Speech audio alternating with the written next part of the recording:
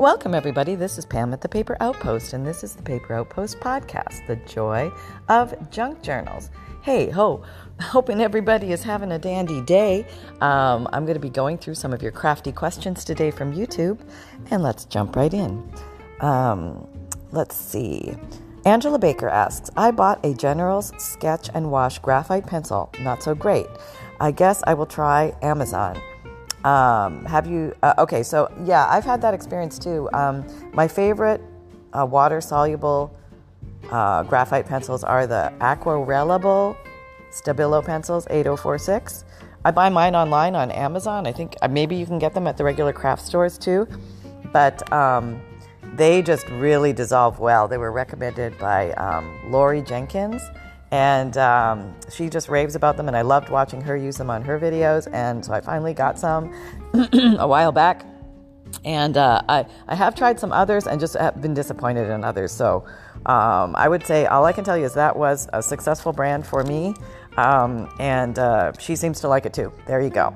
But if you like to enhance or increase the focal image in the center of anything, or any image that you have some neutral or light paper around it, this will give a beautiful grungy hue around it, which is really kind of cool. Great for steampunk designs as well.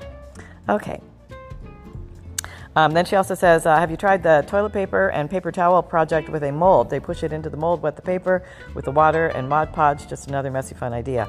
I think I have. I don't know if I've added Mod Podge though, but so let me put that on the idea list. That sounds kind of fun. But I will definitely check out on that. Okay, let's see.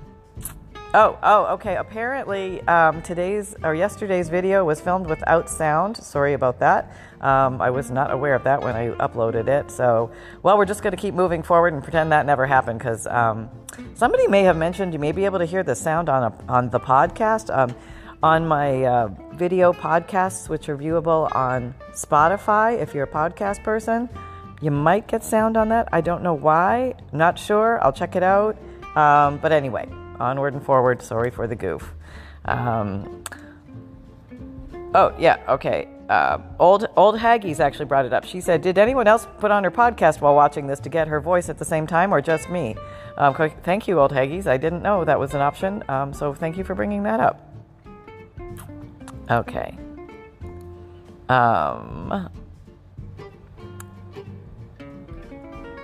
Okay, getting lots of people asking about where's your voice? Okay, sorry, it was my error, user error. Okay, love the silent. Okay, I'm getting it in spades here. Okay, please forgive me. Okay. Let's see. Donna Swisher asks, morning, Pam, love that cover. How did you make the little flowers on the front? Or was that part of the fabric? The trifold heart you had paper clipped in was cool too. Let me think. I think the little flowers were on the material. Oh, yeah, no, I know what she's talking about. Yes, I did not make those. It came that way. Yes, that was not my artistry. It was I believe it was a fabric swatch from a wedding book of little snippets of things you could have put on your wedding dress. And I think I got it in the thrift store or something like that a long time ago. And that's what that was. Okay, here we go. Being punished for no sound. Okay. Margaret Connor is asking, am I to take that the last journal has sold and I missed it? Well, the current journal that I'm finishing working on is the fabric covered journal on the left of the picture of the Chunky Monkey versus flat writing style. It's still not finished. It's almost finished. So I am still putting some finishing touches on it, and I will do a video on that when I'm ready to sell that one, and I'll put it up in my Etsy shop so you will know. Okay. No sound. Uh-oh, I'm in big trouble. What happened to the sound? No sound. Okay. Don't hear anything. Okay. Let's see. Anyone want to restaurant like that?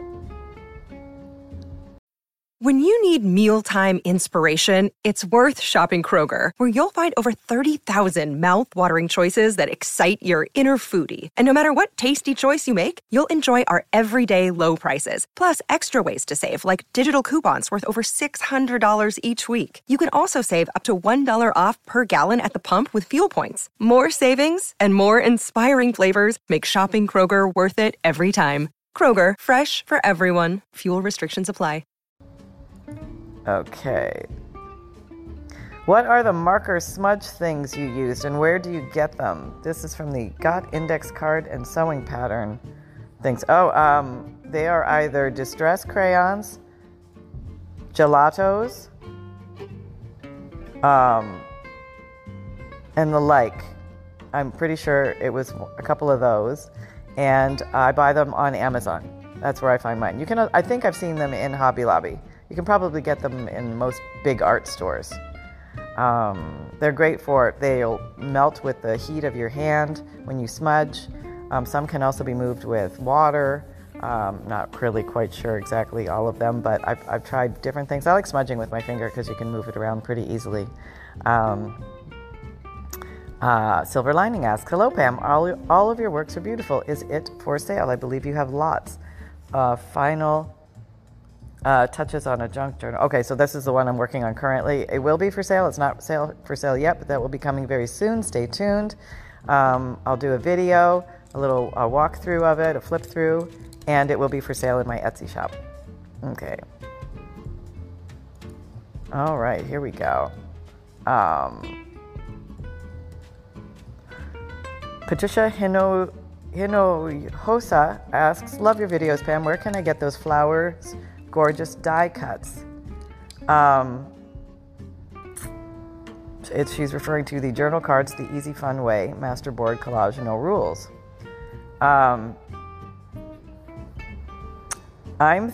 She's thinking of maybe, what would I've used? Gorgeous flower. Where can I get those flower die cuts? Gorgeous die cuts. If they're actual die cuts, either I used my Big Shot Sizzix die cutter. It's a hand cranking machine. You need dies to cut with. Or somebody gave me the die cuts and I'm using them. Or I punched them out with a flower paper punch. There you go. Those are the options. Welcome.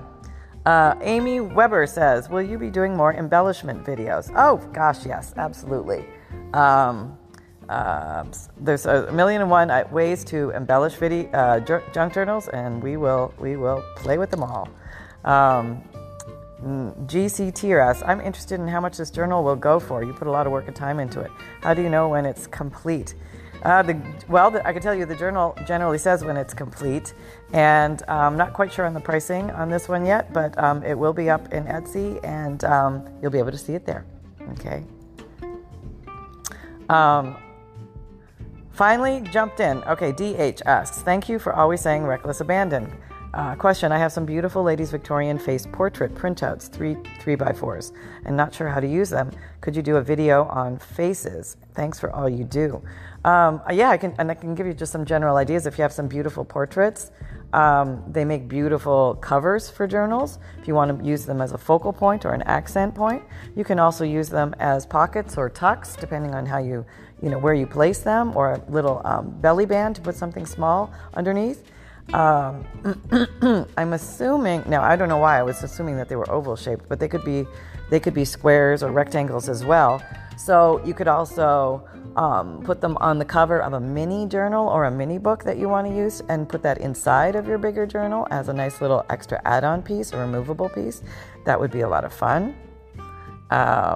Let's see. Elise KT said, did you change the format of the junk journal explanation found in your newsletter? I saw an episode where it was in 2 columns format, where you cut it into 2 columns. It looks more compact and easy to stuff in a page. I think I did change it at one point. So yes, I think that's a yes. Will you be making more embellishments with book pages? Oh, okay, Amy wants to play with book pages. We will play with more book pages and make some embellishments. Amy, that would be fun. Now, make sure that if you haven't seen all those videos. I have, I think, quite a few of those videos. There's a playlist called Using Up Book Pages, and it's all about making embellishments and things like that from book pages. And there's like over 75 videos. So I'm not sure if you've seen them all, but that's a good place to get started if you're hankering for more book page ideas. And I do love to play with book pages, so I'll be playing with more of those in the future. Real Dessert says, love this video, but can anyone tell me if you can do this in a soft cover like Pam's collage cover one? Curved hidden spine. You can totally do a soft cover, it can just become a curved hidden spine, because if it has no structure in the spine itself, you can just push the central signatures in deeper and mold it. If, let's say you used a direct mailer piece of paper, like a magazine or something like that, as your cover, and then you put fabric over it or felt over it and then fabric over it to build it up to make it a little bit thicker, it's not going to have a strong, sturdy spine area unless you actually insert a piece of hard spine cardboard in there. So you could put a curved piece of hard spine in there if you wanted to do that, and just sew your signatures into that. It should technically work the same way. I don't foresee there being any problem with it. You would just go ahead and attach your signatures as normal, and then your covers would be a little floppier because it's a soft cover journal, but they would still function just like the hard cover would. That's what I think. Okay. How come Sunshine is always so sleepy? Asked Catherine Hewitt. I think that's so funny. Well, I would say Sunshine. This is a day in the life of Sunshine. Okay, Sunshine is over there having a little nap on his favorite pillow on the couch right now. Sunshine mostly sleeps, but he has bursts of play and excitement and energy. And when we play fetch and we go for a walk, and he comes and he eats and he drinks and he does his other business. And often when I go get him for his big moment, he is asleep. So I have to pick him up from his sleepy place and turn him over. And he likes to fall asleep when I put him in the baby holding position. And then I put him under the light, and then sometimes the light and the camera, I think he closes his eyes because the light is a little bright in his eyes, and it makes him close his eyes, so maybe it's hard for him to look straight into the light. It could be that as well. I've tried to redirect the light so it's not as directly into his eyes, but he's a sleepy little guy by nature. But I can say little keywords to him like park, car wash, snack, things like that, and then his eyes pop open. It's really cute. Okay, let's see what this is. Real Desserts also mentioned, as suggested by a comment below, a further tutorial of this creation would be loved. Adding signatures and spine, etc. Thanks. Also, could we just use batting in between without the paper? Yes, you could use batting. I think batting comes in different. I'm not a seamstress at all, so I'm assuming batting comes in different thicknesses. And as long as you get the thickness that works for you, the stiffness, that's really what I want to say, the stiffness that works for you, then it should be just fine. Absolutely. Okay. L. Van asks, thought of a question while I am watching you fill up your journal. How do you decide whether to leave a page blank or decoration on it? It all turns out nice anyway. That's a good question, and that's probably a good little thing to talk about here. How much to decorate a journal? I think initially when I go through, I've done it 1,000,001 ways, but one general trend is go every third page, and then, because I don't know exactly how quickly my journal will bulk up. So let's say I have 4 signatures, and I'm going and I'm decorating every third page. And I'm going from the first signature, second signature, third signature, fourth. So every third page in the first signature, then switch to the second signature every third page, then switch to the third every third page, and then the fourth. That way you have even distribution of stuff throughout. That's probably the most important thing with that. But whether or not, and then you repeat, you go from the beginning and you go back again. And you can also go from back to front to kind of give it a different feeling of distribution. because sometimes we tend to pick our favorite things to put in first, and you want to just have a nice even distribution of wonderful things all throughout. So if you start from back to front and front to back, on and off, it may help that. But the true question here is, how do you decide whether to leave a page blank or not? There's nothing wrong with a good blank page. It's a beautiful thing, and it actually gives the eye an opportunity to rest before it's indulging on the next inspirational things it's going to come across in the journal. When and how many is totally up to you. I would say do what feels good to you. Look at your page and see if you're okay with it. Is it a coffee dyed page that's pretty and can stand on its own? Is it a pure white page that just doesn't need anything? It's just being pure white and lovely because the page across from it might be a beautiful contrast, and you don't want to muddy the waters too much, and you just want to let it be. Or you might say to yourself, yeah, I need to put something on that page. It's just bugging me. Honestly, that's my way to check. Is it just bugging me or not? If it bugs me, if it calls to me, that's a better word. Better expression. If it calls to me, I will decorate it. If it says, no, leave me alone, I'll just pass it by and let it be its own little wonderful naked self. Okay. Shelley Williams of Williams & Company asks, where do you get those bulb pins? I can't seem to find these anywhere. You can find them on Amazon and Etsy quite easily. Check for garment pins, bulb pins, gourd pins, pear pins, light bulb pins. You should be able to find some. And, okay. There we go.